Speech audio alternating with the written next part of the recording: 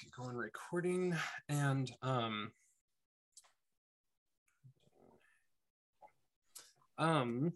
so we said we were going to talk about becoming true millennials.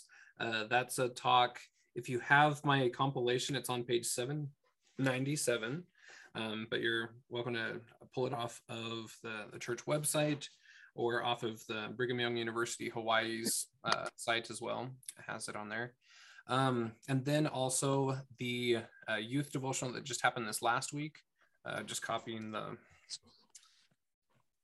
text if you need the link to print that off. I'm a little bit slow this week. I haven't got that one added to the Book of Nelson yet with chapters and verses yet, but I'll get that one soon. Oh, didn't get that link. Great. Yep.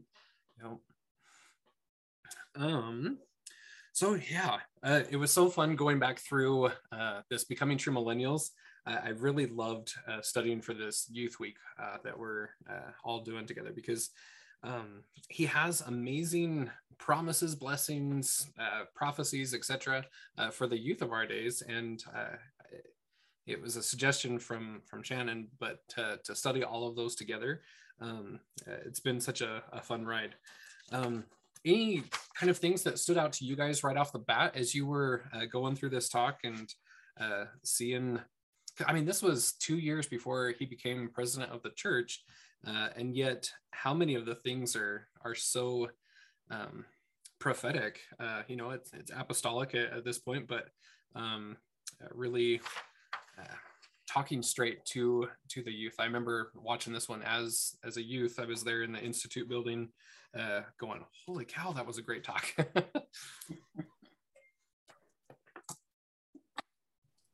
Yes, I have 2 granddaughters that are serving missions, and they're just like, yes, they're born for this time. They are not afraid to share their testimony and what they know about the gospel, and they're excited and just so willing to do and happy what they're doing, serving.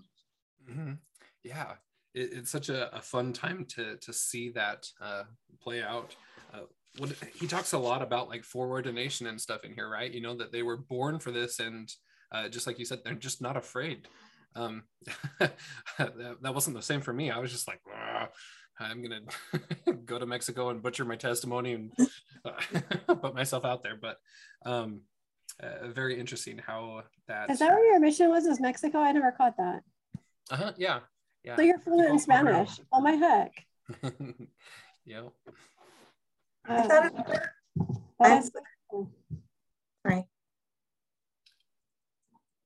You're good, Leslie. Go ahead. I love the way that he, to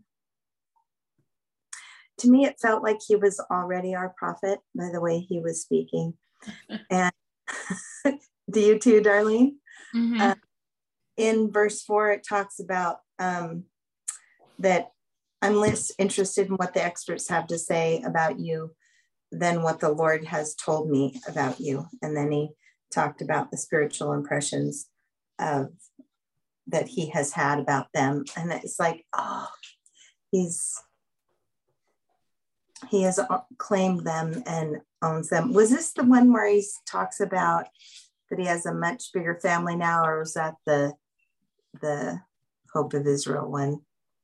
It must have been. I don't know. They're all kind of running together at this point. Yeah. So, anyway, I thought it was very sweet and tender, and just shows his big heart. Mm-hmm. Yeah, it is Hope of Israel. Okay. Yeah, it's amazing. Like what stood out to me right there was verse 5. When I pray about you and ask the Lord how he feels about you, I'm like, why is he, like, I don't know. It's one thing to pray for the youth of the church. I mean, we do that in the temple all the time. We do it in our homes. But when an apostle is not only doing that, but asking for the gift of receiving that feeling, like, I want to know how you feel about the youth of the church and everything. I don't know. It just hits more home there and stuff.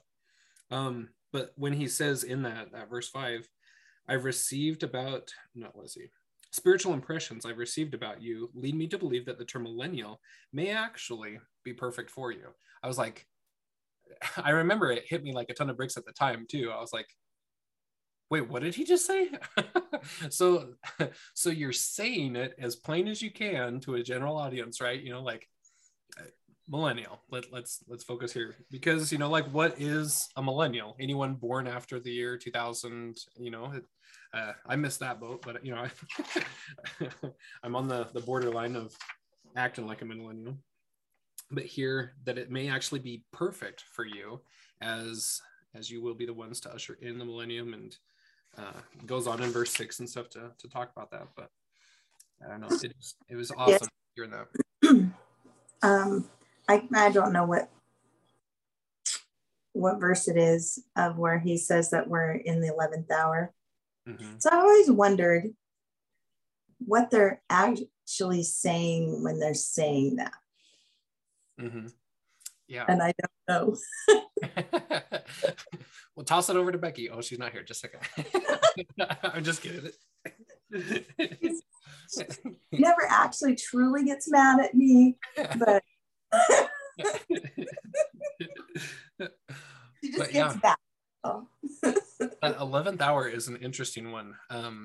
What book was it? I think it was Millet that had the 11th hour.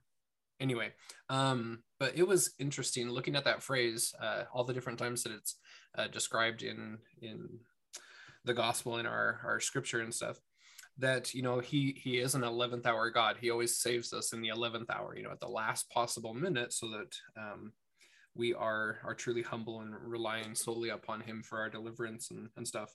But yeah, it's in verse 11 here. You are living in the 11th hour. This is the last time that he will call laborers into his vineyard to gather the elect from the four quarters of the earth. I'm assuming that's the same sort of thing as the fourth watch. Yeah, so it's the last third of the fourth watch. That's even more specific. Yep. Yeah, if you look at the four watches of the night, the fourth watch there, it's at the midway point between the in the fourth watch that people change guard, and the ones can go home and sleep versus the new ones that come in and take the day watch. And so the 11th hour is just after the change of guard. And that's when a lot of times armies used to attack, was in that just right after the change, because people were still kind of discombobulated. Sure. And so they had to kind of revamp their war tactics over time, you know, and be prepared for the 11th hour, because that's when the enemy usually strikes. Interesting. And again, you know, like you said, the four parts right there in verse 11, this was something that stood out to me, that we'll call laborers into his vineyard to gather the elect from the four quarters of the earth, which I don't know. This is just a dumb thing on my part, I guess. I always thought it was four corners of the earth, like not quarters. And I was like, wait a minute. I had to go look up the footnotes and like look at the actual scripture, and it is quarters. How did I always hear that wrong? And what does that mean? Because quarters is very different from corners if you're talking about dividing it up into the fourth parts. And you know, like Michael Rush talks about, like, the three different gatherings. You know, there's the house of Israel, the Ephraimites, and the lost 10 tribes. Like, I don't know, he kind of divides it into the threes versus the four quarters of the earth, with Lance Richardson's presentation, and how the Lord split it up with the four different skin colors when he went to visit and give prophecy and everything, the tablets to all those, the Hopi Indians, I can never remember the name of that African tribe, dang it, the Swiss, and the Tibetans. So those four different skin colors: black, red, white, and yellow, and being the four quarters, the four different distinctions of the earth. I found very interesting. Is that on YouTube, his presentation? It's not. So you can, it's on Audible. You can look at it there, or there's like a CD that's available. Or Okay, I've got Audible, so I'll do that. Is that short book about the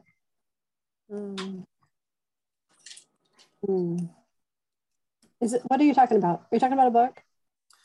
Yeah, Lance Richardson, They Saw Our Day. They Saw Our Day. That's it. Okay, I listened to that one. Yeah, let me find it really quick. I have a link to a free version of it that you can listen to. Just a second. And then I downloaded it, so I have the MP3s if anybody wants me to send it to them. Let's see. That was a really good one. That really opened my eyes to a lot of things. Oh man, the more that I'm diving into Lance Richardson's research and stuff, I'm like, holy cow, this guy had a lot of great, he was prepared. And where is that? How are you diving into it, Cameron? What was that? How are you diving into it?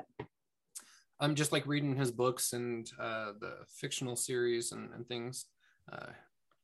Did you talk about this before? Because I'm drawing a blank about his series. Did you show it to us? Is that when you held it up and I took a screenshot and now I can't remember? Yeah. So I forget who I tell and what. Sometimes I get. I know. Man. But yeah, there's the link if you want to go listen to it for free. And then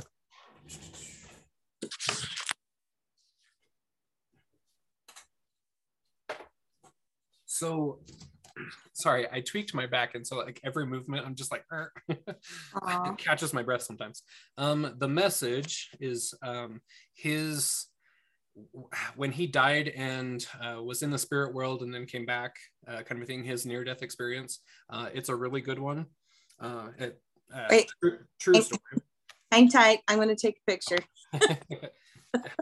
And then I'll lose that. And I won't lose it. It's just buried. So there's two different versions of this book. The Message by Lance Richardson. And then his wife came out with another one that gives her perspective of the same story.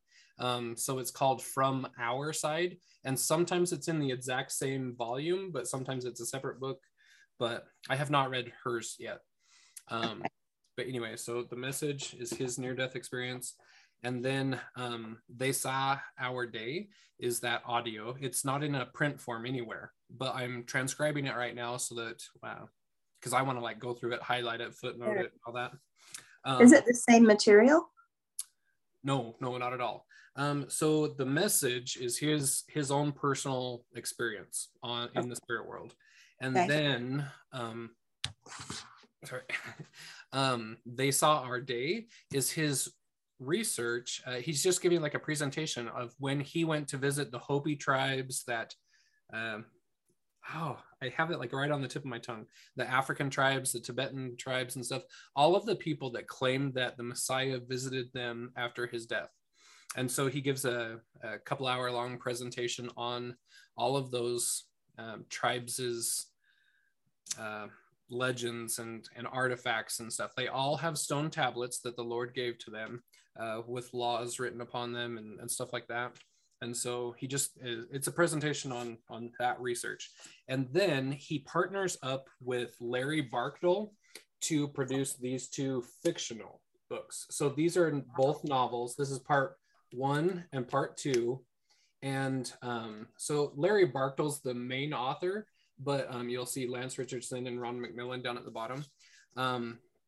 Anyway, these are fictional, and what they wanted to do was take all of the different stories and bring them all together into one narrative to make it easier to kind of digest and explain all of the principles that they found amongst all of these tribes. And so anyway,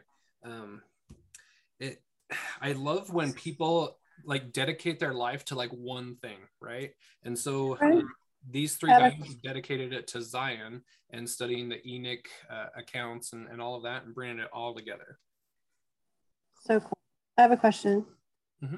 Do you study the Tibetan monks? Does that have something to do with this? Is that why they? Yeah, so that is the yellow. So like the 4 skin colors, right? The black, white, yellow, and red. And the yellow is the Tibetan people. All 4 of the main tribes were high in the mountains, and they were visited by Christ after his death, and they were all given stone tablets and stuff like that. But anyway, the Tibetan monks have this legend of the 3 great shakings, the 3 great world wars, and what their tribe's mission is during the 3rd great shaking. And so how all of those come together, and how those 4 tribes work together at the end times to bring about Zion. Those 4 are in charge of the initial push to Zion. I need to watch that video again. Yeah, it's so good. Listen to it. And the more that I dive into it, I'm like, oh, and I missed that part the first time, and I missed that part. But kind of studying that along with like Pontius's work about Zion and everything, like, I don't know, it's just so fun. I love it. I forget how I got there. Sorry. We were studying Milton. Quarters. You were talking about quarters of the earth. Oh, yeah. Remind me not to do that in group B. But yeah, 4 quarters. I found that very interesting rather than 4 corners. I thought that was significant, that I had always heard it wrong, and just a tradition that I needed corrected.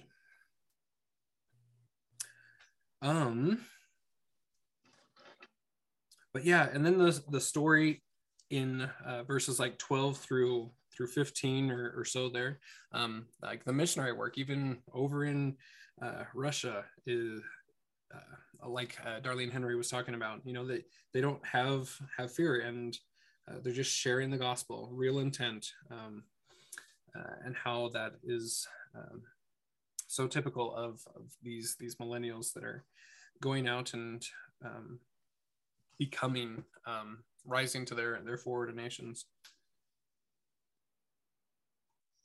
I love his invitation there in verse 16. Like he said that he's asked Heavenly Father about his feelings, but he extends that to us. Ask Heavenly Father in the name of Jesus Christ how he feels about you and your mission. If you ask with real intent, record those impressions, review them, and then follow through with exactness. I remember taking that challenge and going with it, whatever. It took some time because I don't know if it was my own unbelief or what, but doing that exercise is crucial, I think, for all of us, because I don't know, sometimes we're just so much wanting to do that for other people and not necessarily for ourselves. But I think it's a very worthwhile effort to ask him how he feels about us, and let that predominate our thoughts. And because sometimes it's fine, everything else applies to everyone else, but sometimes we have a hard time applying the atonement to our own lives. And anyway, it's a great exercise. I really recommend that one.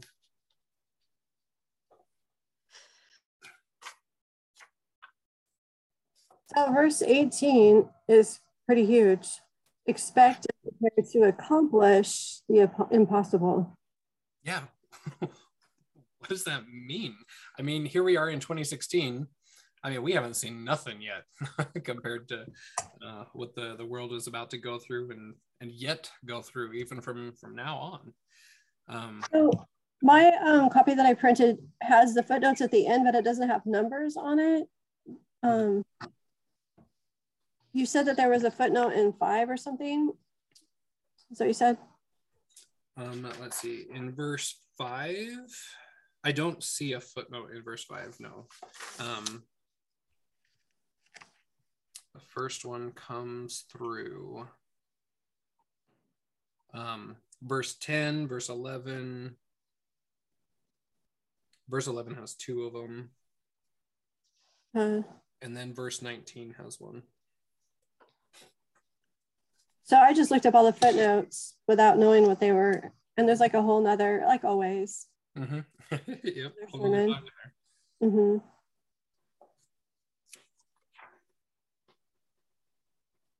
I love it.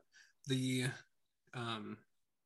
to accomplish the impossible, and then he goes into his own like amazing story of opening up Eastern Europe. Like, how would you feel if this new prophet gives you an assignment of like, go open up Eastern Europe? I didn't deal with any of that, you know, that was before my time, but I can only imagine. But I don't know what's something similar to nowadays, but to accomplish the impossible, go do this, you know, just that's one of your assignments.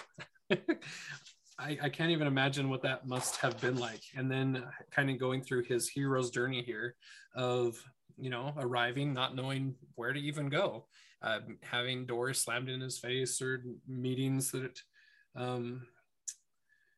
black market traps.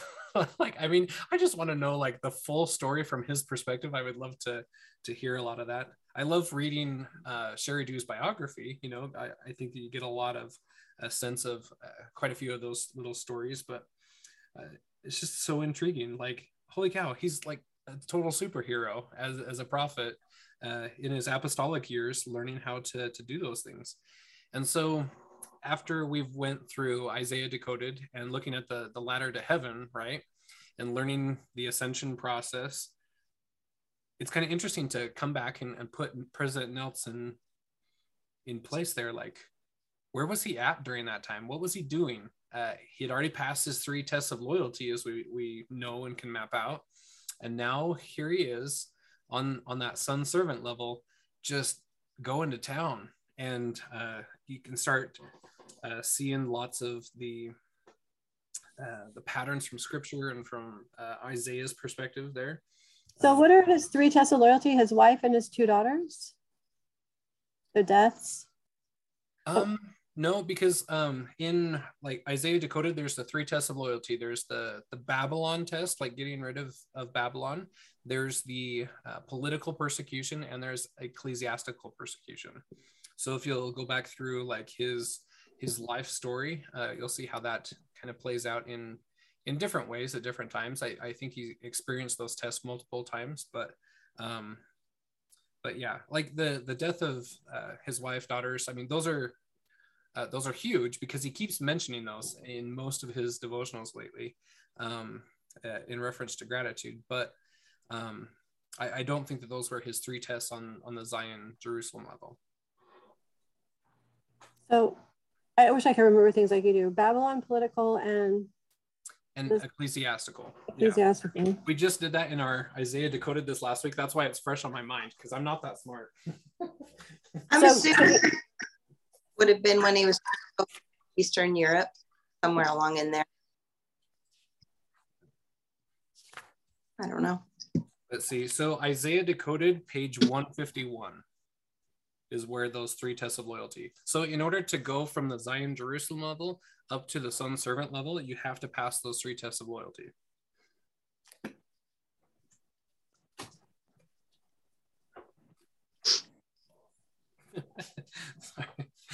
Sorry, I'm so sorry. It's my fault. I've done this twice now. I'll just listen to you. Oh, no, not at all.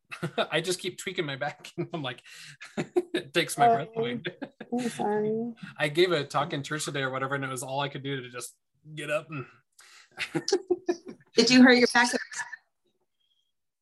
No, I tweaked it coming out of the shower this morning. Just totally random, stupid. And I was like, oh, really? We're doing this today? How old are we? It's like I'm 50 or something.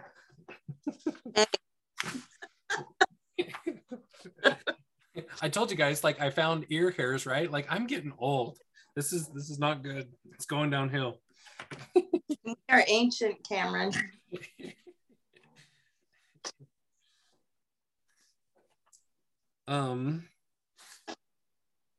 Let's see. Oh, anyway, so he's going through his whole Eastern Europe thing, but I love the inflection in his voice when he gives verse 25.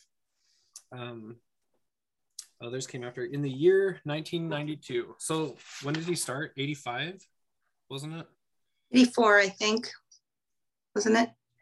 Yeah. So in verse 21, he talks about 1985 and just prior to that. So 85. So we're talking 7 years. Ooh, 7 years. Interesting. In the year 1992, I was able to report to President Benson that the church was now established in every country in Eastern Europe. I mean, I don't know. I totally got chills when because me and my mom were actually listening to his voice to get his inflection and everything on there.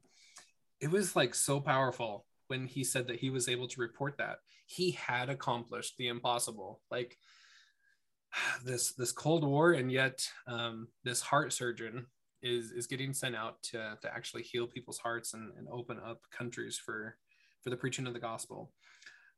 It was just so cool. I loved listening to that. And now I want to know all of the other apostles assignments, from that time. Like, what did Benson assign everybody else, and how did they do on things? But regardless, President Nelson has done so much for missionary work, and yet, when we look at his name, it's not usually tied to missionary. It's mostly temples or the changes and pace that he has. But look at, he opened up Eastern Europe. That's pretty impossible, and the workings with China and worldwide tours and ministries and everything. Like, man, he was totally foreordained to accomplish the impossible in these days. Like Wendy says, I can stand as a witness in any court, in any place that he is the prophet that the Lord has prepared. I just love that.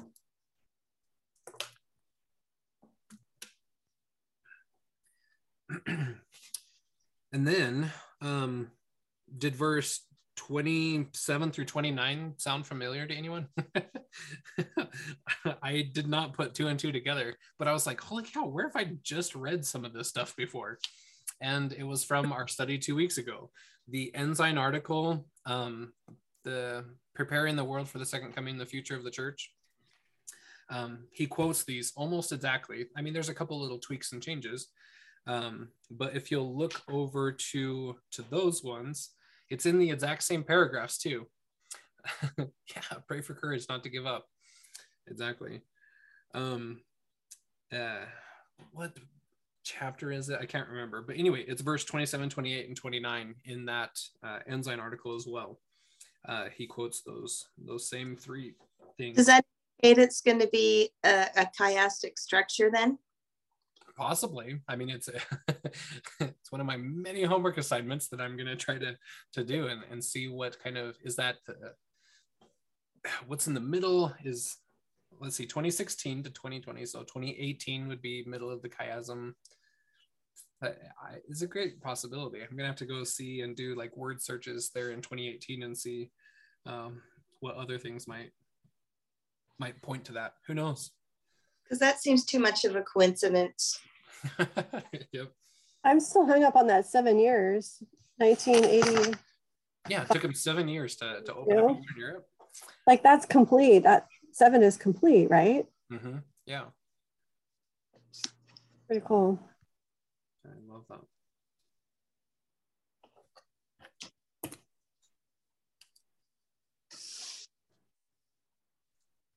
There's a line in here that's in my patriarchal blessing. Not exactly, but close. Yeah. In 28. Mm-hmm. Did President Nelson give it? Or is that too much of a coincidence? Fun. Yeah.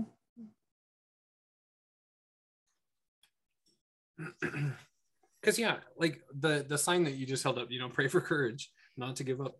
Like, that's kind of a lost thing in our world today. Like, I mean, we rarely need courage in most day-to-day things. We have so many covenantal blessings available to us because of the righteousness of our forefathers and stuff. We live in relative peace, prosperity, and in the promised land kind of thing. We don't have to sleep on our swords like the most of the ages of the world had to do. We don't have to have the courage in some contexts, right?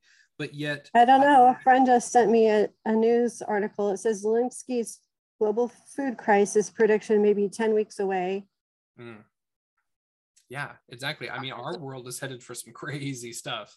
Fox That News. global food stuff, the price of gas is going up to 7 by the end of August or something like that. Like, I mean, we're headed into some Well, times. I heard about diesel fuel being a shortage, and that's farmers and truckers, and yeah, it's gonna even put more strain on that. A lot of articles that people have sent me over the past couple of days talk about um, different countries that are now implementing food stamps, electronic food stamps on their cell phones and stuff like that, and that Apple is already working on their version of it. So it's like, all right, well, we know what's coming, I guess. I can't believe we're back there, but you mean rations, food ration stamps? Yeah. Talking about? Yeah. Yep. It's so interesting. I have felt this coming for a long time, and it's so interesting to see it, like, yeah, see how it plays out and when and timing and all that. Yeah, to see it in the news and people talking about it. And so if we didn't have the gospel and prophecy and all of that kind of stuff, I mean, I would probably be freaking out right now. But yet, well, and I think that that's where we come in as saviors on Mount Zion, right? Is helping these people to yeah, have the courage not to give up and to keep pressing forward. We'll make it through this, and right, a Zion type safety one day. Let's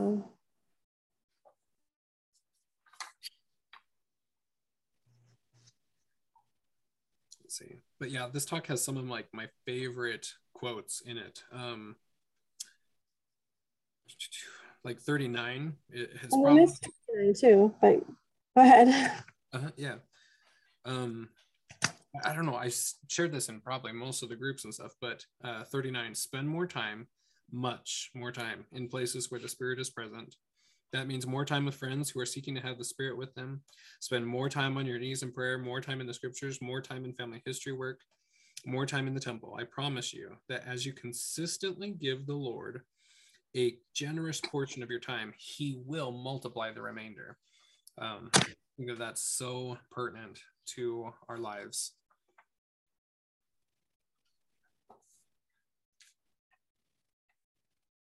So read 29 too. 29. Let's see. I promise. Yeah. However, I promise you that as you follow Jesus Christ, you will find sustained peace and true joy as you keep your covenants with increasing precision. As you defend the church and kingdom of God on the earth today, the Lord will bless you with strength and wisdom to accomplish the impossible. That's so huge. That increasing precision. I want to do like a word search on how many times that he's used that phrase too, because that one really stands out to me for some reason. It's very Sons of Helaman-esque. Mm-hmm. Yeah. Yeah, it's kind of, I don't know why, but like anytime Sons of Helaman pop in, I think of like the training of the soldiers in Mulan, even though I hate Disney, I don't like it, but anyway, like Mulan and training all of those crazies, misfits and stuff, and bringing them all together. Kind of, it brings me a chuckle. But that precision, getting it right on the target. I like how he says back in 28, thoroughly discouraged. Not just discouraged, but thoroughly. Yep. Means more than one day of discouragement, right? Yeah. And like looking at the millennial generation amongst others, but like how much anxiety and depression and things have really started hitting and becoming at a forefront lately, and how this is kind of tied to that. And I quote that too all the time. It'll become less and less popular to be a Latter-day Saint, but that thorough discouragement. Satan is tricky. His minions are ramping up, and they're getting even more efficient. Their precision is increasing as they are attacking this last generation. Like, it's a great segue to his talk on Sunday about your identity, right? Yeah, exactly. People are so confused, and and so focused on having something to believe in, or something to, what are the words for that? Something to, I don't know, but Yeah. identify with. If they could just identify that they're a child of God and have importance, that other stuff would just, like Sister Sin ask that question, what would a holy young adult do today? Is that how it went? Yeah. What would a holy young adult do? What a great question. I'm on my phone, I can't Google this. So I'm wondering if you guys know, what is the typical age range of a millennial? Millennial? Yeah. I don't even know. Some of my kids are in it, but I'm not sure ones. So anyone born the year 2000 or after. Like, oh, then I haven't. Never mind. I mean, that's what, I don't know, because there's lots of different things. I'm confused if I'm Gen X or Gen Y, but anyway, it always just kind of gets lumped into Gen X, even though I think that I'm past the actual date of it. I don't know. But what I've been told, the official thing, millennial, is anyone born at the millennium and forward. Just like it sounds. Okay. Well, I think that my kids are mistaken on what they think they are. So see, no one knows their true identity. And it's kind of funny how, I mean, the world sets those terms, right? You know, what is Gen X? What is Gen Y? And it's like, like President Nelson, I don't worry about that so much as what the Lord has told me, and you are true millennials and rising to it kind of thing. I thought that was kind of pretty timely and kind of funny, like, yeah.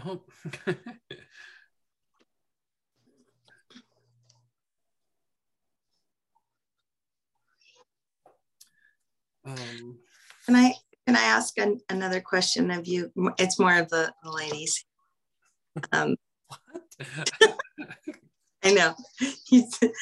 So none of my children haven't, if you want to answer, that is, having their patriarchal blessings that they will be like alive when the Savior returns. My two oldest grandchildren have received patriarchal blessing. The oldest is a boy. This does not have it in there. His younger sister received hers about a year ago, and it does have that in there, that she will be alive when the Savior returns. So I'm wondering if there's a greater prevalence of that nowadays than before. What everybody's opinions are. So yeah, Cameron, you can chime in on this too. Yeah, I don't know. The ones that I've read or heard recently have all said that they'll be alive during the millennium, but I don't know, you know, exactly when that kind of comes into play, how many years back that phrase kind of became more popular. I don't know.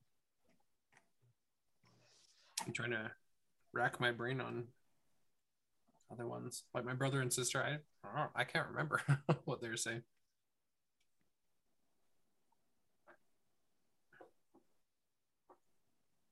But what we need to do, go back to the early pioneer ones, that they'll be around for the second coming, some of them. Were those given by Prophet Joseph's father? No? Some of them, yeah. So they're kind of all over the place, but there's that book. I don't know, did I send that to you? There's two different volumes of early pioneer patriarchal blessings, and it goes through and says who the patriarch was and what the blessings were, and they're super interesting to read. So do you think that it could be that they would be,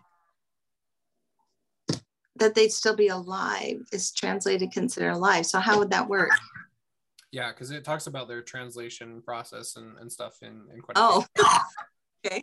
and their missions to the moon and other planets and all these different kind of fun, crazy things. Okay. But yeah, that many of them would usher in the second coming of Christ along with their future generations. And stuff. My youngest is married to, she's married, and her husband has ancestors that talks about that and their patriarchal blessings. And he told me about that, and he just wrote it off and chalked it up to, well, they were mistaken. So now what he does is he doesn't believe it at all when he hears it, like my granddaughter, that she goes, well. And so it's like, oh man, that's too bad. So now I understand better of his ancestors, because they, I think, were amongst these that you're talking about in those books. Mm-hmm. Yeah.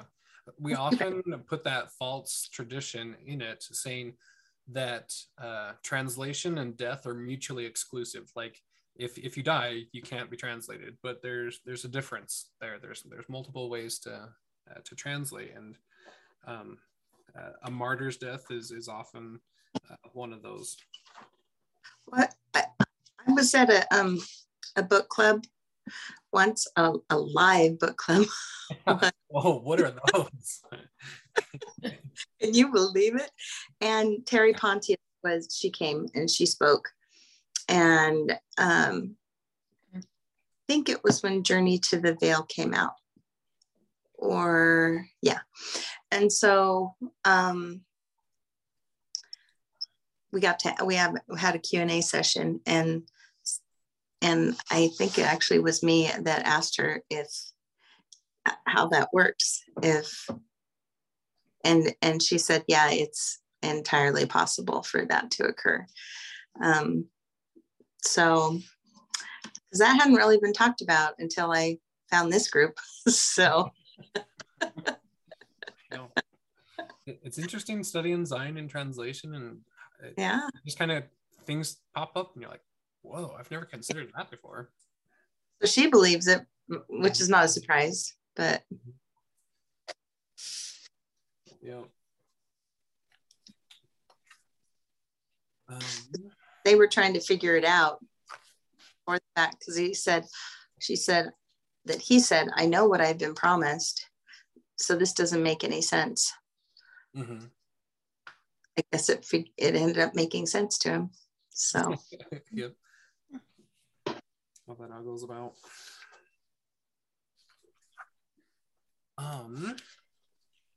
Let's see. I really love all of the rest of the talk, but like his apostolic blessing at the end really hit home. Now, as an apostle of the Lord Jesus Christ, I bless each one of you as though I had my hands upon your heads, with the ability to become the true millennial you were born to be. I bless you to have the desire and ability to learn your true identity and purpose. I mean, that alone right there, like that's the only apostolic blessing I need. If I can have that makes it all doable. That you will expect and prepare to do the impossible things, that you will be undaunted in your efforts to learn how to access the powers of heaven. And how many times has he reiterated that kind of sentiment through his later talks? To help solve your problems and answer your questions. And I bless you to follow the prophets with exactness. I mean, he's the next prophet. And so, I don't know, to some degree, I think that he's somewhat new, but, anyway, I think that's just an interesting phrase coming in 2016. To feel peace in your heart as you do so. I bless you to know and feel how much the Lord loves you and how much confidence he has in you. Anyway, I want to create like a compilation of all apostolic blessings that they extend, by. But this one was powerful. I really loved it. That would definitely be a huge to do that one, Cameron. Oh my God. One of these lifetimes I'll get to all my. We need to split you into. Do you guys Maytag Repairman commercials? Was it the Maytag Repairman? No, it was Whirlpool, when the woman would split herself into people. Do all the tasks that she needs done. Yeah, we need a splitter for you. Oh. Can we That's what go I to was just looking at kids' blessings, and all of them say the morning of the first resurrection. do you think? That's Yeah, what they say. interesting. So something, our family is all from the tribe of Ephraim, except for my oldest, and he's from Manasseh. Huh. And right now, it feels like he needs to be in Mexico City. That's where he's living right now. Kind of Wow. homeless in Mexico. He stays in hotels and he's not engaged in sharing the gospel, but I'm hoping that his heart will be touched while he's there, and Sure. he'll figure out his mission. But Hey, yeah, Darlene. it's interesting that Manasseh pulls him that way. Fun. Darlene, does your sorry. I think there's a little lag. Yeah, you're good, Laura. What were you saying? And then What did you say about Manasseh, Cameron? oh, I think that's just interesting how his is Manasseh and that he gets pulled that way. Right? Kind of be with like that's but grateful, because I probably would just not be at peace at all with him being there. But I am at peace just because, maybe that's how he figures out his end time mission. Yeah. Interesting. Yeah, I am at peace. I would be totally crazy otherwise. I'm just like, yeah, you're at peace. Yeah. I think it happened in the very beginning. I told you that. All right. Roger's always with us. You just can't see him. Yeah, Leslie, what? I was going to ask Darlene if, I don't know if this is too personal, but just giggle or something if it is. I'll answer it if I can. Okay. Is that I have felt the same call as you have as far as your mission. But mine has in there that I will come forth in the morning of the first resurrection, which I had assumed mean that I would pass away. But is yours in there? Is that in there for your patriarchal blessing? No? It's not in my patriarchal blessing. Okay. Well, maybe. Yeah, and she's always worried about it. Like, what? Well, I'm wondering if that's why, because. Yeah, I think so now. But growing up, I was like, well, shoot. So, yeah. That's cool. Look at 53.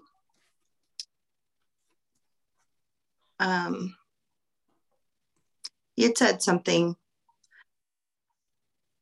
Cameron, about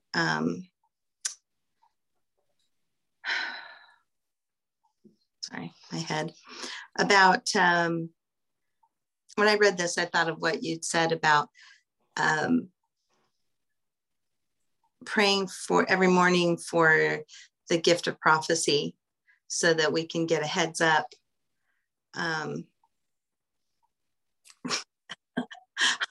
of what the adversary is trying to do, and plan accordingly, or at least have a heads up. I don't know. I have not done that before. And so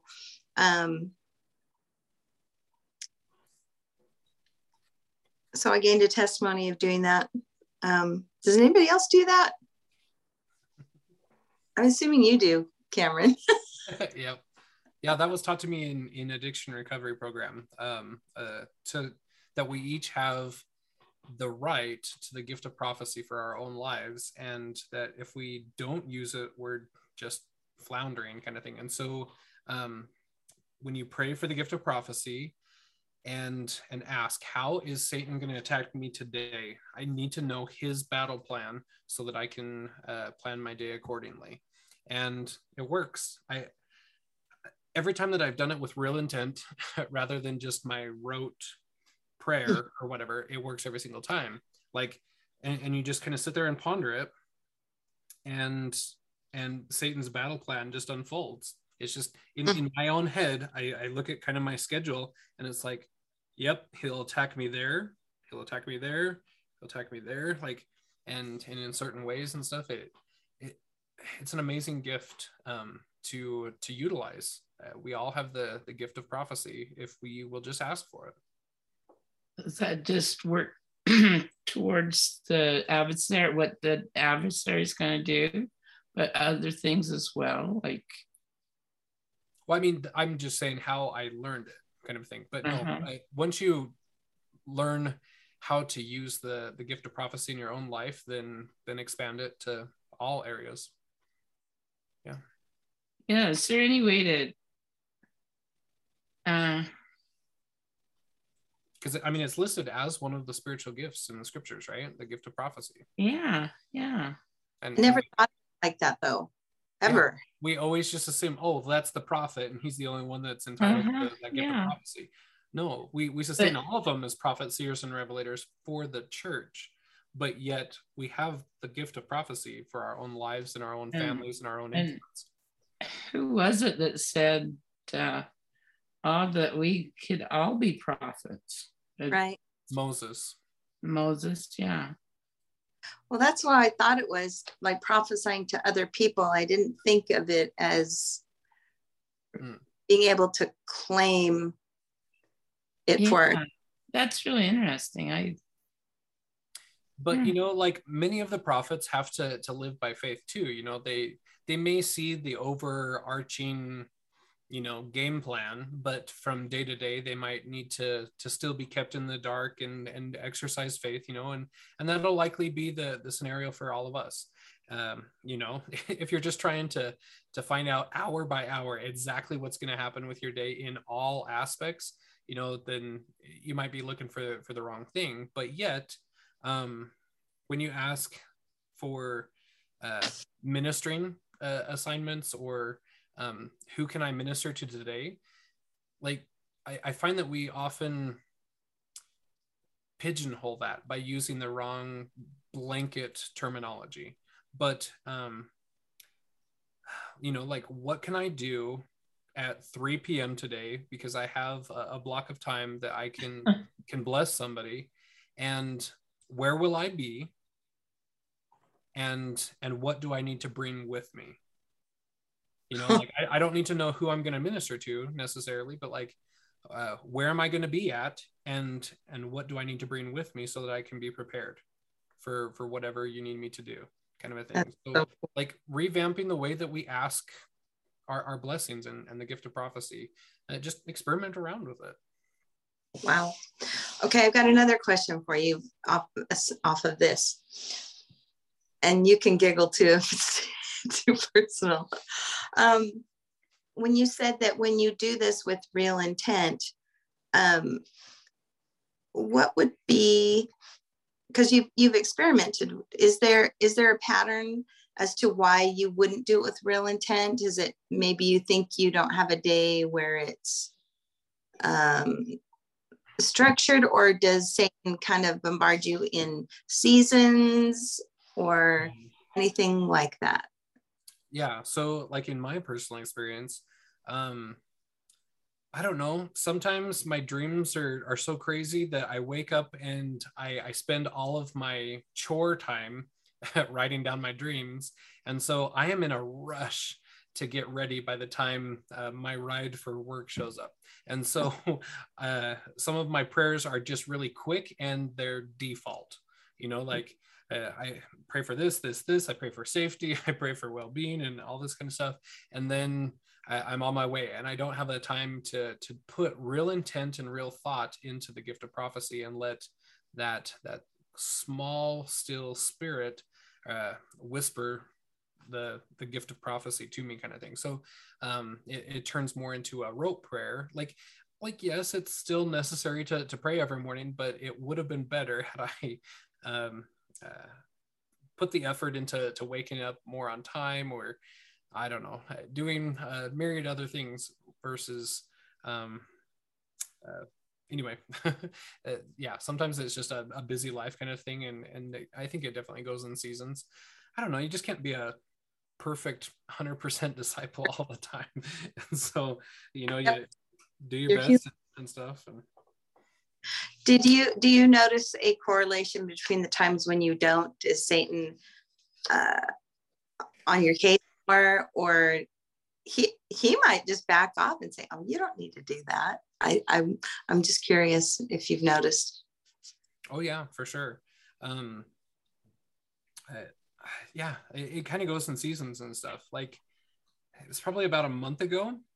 There was a whole week where I don't think I even prayed once, but everything was just coming at me so fast, and Satan's tactics were getting so deep and anyway, it was kind of a rough week, and I didn't have the gift of prophecy or anything like that, because I hadn't asked for it. And so there was one moment that it was just kind of like a breaking point of like, okay, you need to snap out of whatever this is, because it's not headed in a good direction. Like, get back on track, ask for the gift of prophecy, and immediately the changes that can come in, like from Pontius's books and stuff, that just one flicker of a righteous act perpetuates and ripples and stuff in the power of one spark.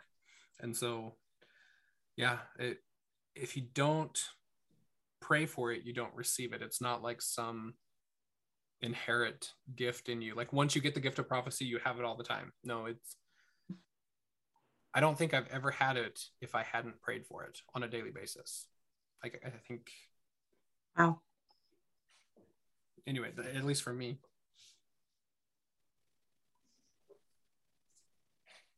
I'm not sure if I've ever had it then, because I haven't asked for it. So that's interesting. Yeah, what's that one? I can't remember. Anyway, it's from that book Aloha. Oh yeah, Taylor's book.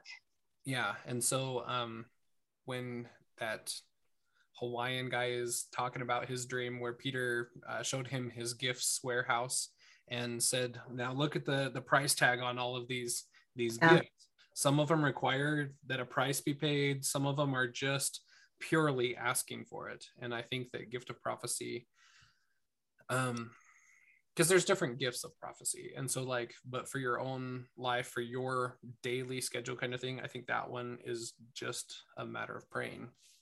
But, I don't know. I would venture to say that there's multiple kinds.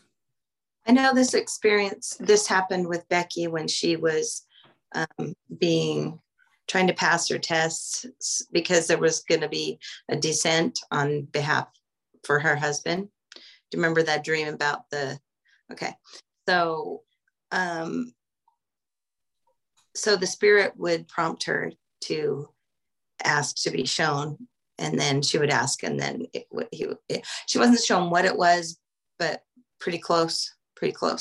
So that was what opened my eyes to it. And then you were talking about it, and I went, oh, okay.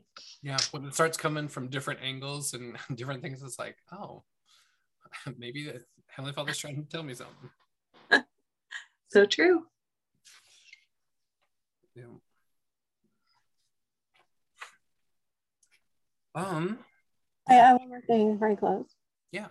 So on his talk on Sunday, and he says, I stopped buying green bananas. In short, I've lived a long time, and at this point, I have stopped buying green bananas. Is that because he thinks he's going to die soon? Because I just don't think he's going to die soon.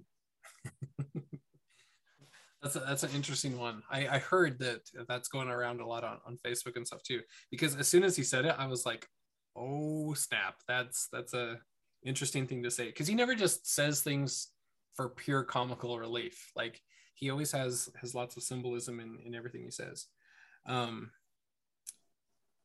Let's see. The things that Sister Nelson has said about him, the things that we're learning about translation, and the way he still acts like he is 60 years old or 50 years old. Yeah. I don't feel like he would have any problem buying green bananas unless there's another part of the story. Mm-hmm.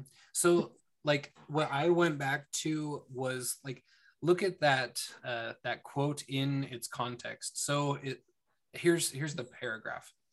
In short, I have lived a long time, and at this point, I have stopped buying green bananas, and I have also stopped spending time on things that don't matter. but you do matter to me, and your future matters to me. And so how he is referencing he's comparing the youth to a banana, and he stopped buying green bananas and stopped spending time on things that don't matter, but they do matter. And he's saying that they've moved out of the green stage and into the yellow. Like they are ripe for their end time missions is what I take out of it. That's my interpretation. That, you know, he's stopped buying the green bananas, but I am right here, right now, telling you that you guys are here for this excellent work, kind of thing.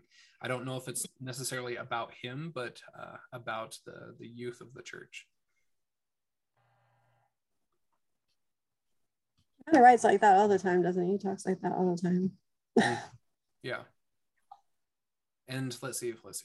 Your future matters to me. I am so honored that so many of you have come out tonight. Like, I think that was a huge thing.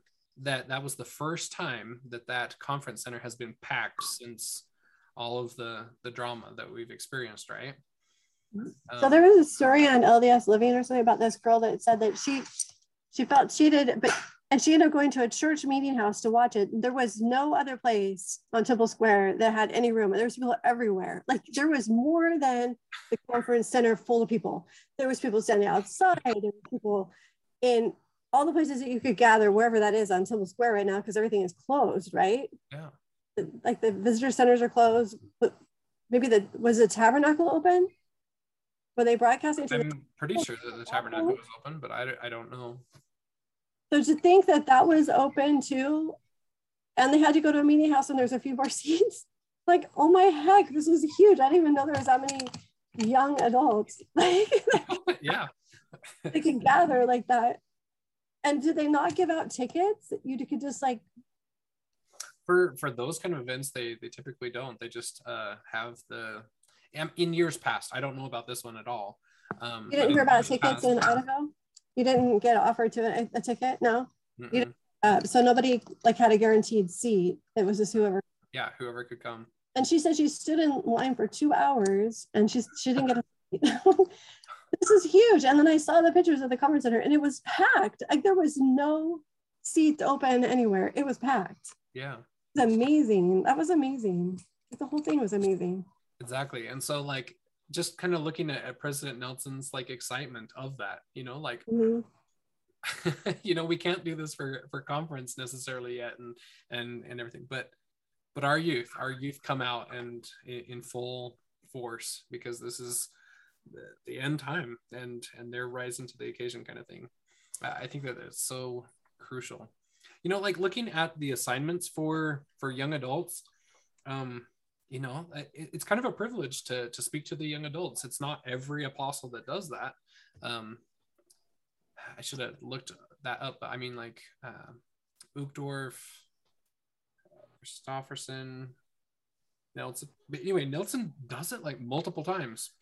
I think that's interesting, that he focuses on all groups, all age groups, all types of things, and make sure that they feel special and needed for this last day. Because, you know, I mean, it's no surprise that the youth are leaving the church in droves. I mean, we're seeing a great winnowing, and yet looking at these faithful Latter-day Saints that are coming out just to hear his words and to be a part of a great work, I think is awesome.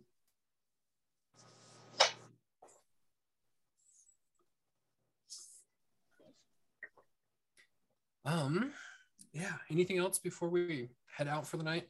The schedule for next week, I'll be emailing this out here in a second as well. But next week is Women's Week. So Group A is going to be doing A Plea to My Sisters from 2015. And where do I have that listed? A Plea to My Sisters, if you're using my compilation, it's in volume 1, page 792. You know, something I really love about him is how he can buoy you up and encourage you, and also give you bad news in the next sentence. And 57 says that those same threats are among us today. The somber reality is that there are servants of Satan embedded throughout society. So be very careful about whose counsel you follow. That's a pretty dire warning right there, isn't it? And I had an experience, I won't go into it, but it was back in 88, maybe beginning in 89, where evil was infiltrated in the police department, in the hospitals, in the judiciary. This woman could not get help because her means of help and escape for her and her son effectively blocked by her ex-husband. And because he was high enough up and knew the right people who had been placed in all those places. So if that was going on over 30 years ago, I can't even imagine what it's like now. So yeah. Anyway, so he embedded means they can't be seen. So yeah, I find that very interesting, you know, because like I talked about the apostolic promise, but you know, why does he put those 2 verses in there just right at the end? All right, now around 41 BC, Gadiantans. Yep. Make sure that you get your sources from the be careful about whose counsel you follow, because there's a lot. Now I bless you that you can do this, even though the world's going to go. Well, they certainly need the gift of prophecy. Without it. Yeah, exactly. Yeah, I find that interesting. Just as you said that, my eyes caught on to the last of verse 56. They became more and more prideful. Many of the Nephites made a mock of that which was sacred, which we see, and denying the spirit of prophecy and of revelation. That, I mean, Satan's counterfeit to all of the good things that we've talked about. They make a mock of that which is sacred, denying the spirit of prophecy and of revelation. No, you can't do that kind of stuff. And then all of our sacred things that are being defiled, kind of thing. I think that's a crucial tidbit there. And, you know, reflecting out of Helaman 4:12.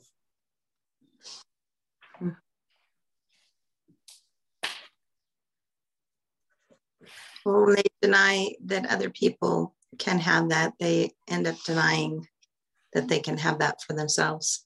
And I'm just thinking, you had that miserable week. I'm assuming they're having that all the time. Yeah, and how would it be like to live in a perpetual state of that? I'm glad I can snap out of it. Yeah, interesting. Sad. Yeah, but that's now our responsibility, you know, our privilege to help the world prepare for that, you know, that people don't have to live like that and stay in that kind of thing, that we can rise up and do a great work amongst the children of earth.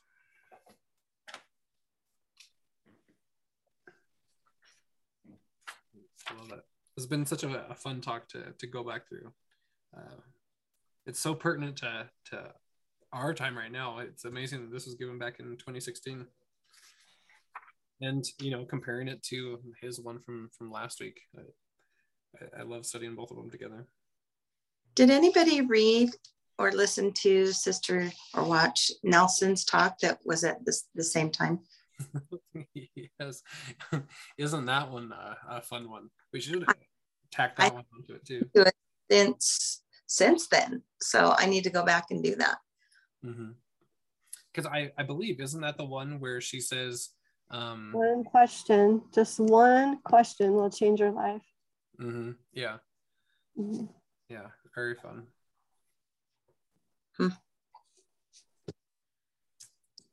I think her comment was the thing that got me to think about the second coming is a span of time rather than a process rather than, I mean, I've always known it was a process because of things, but more so than I had supposed before.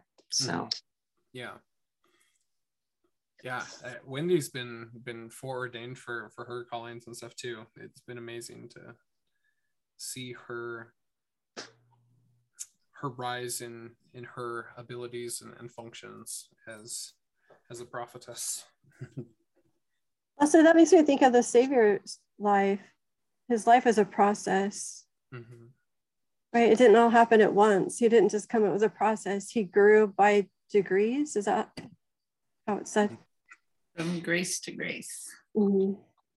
So it was a process too. That's an interesting. Thank you for letting me think about that. Yeah.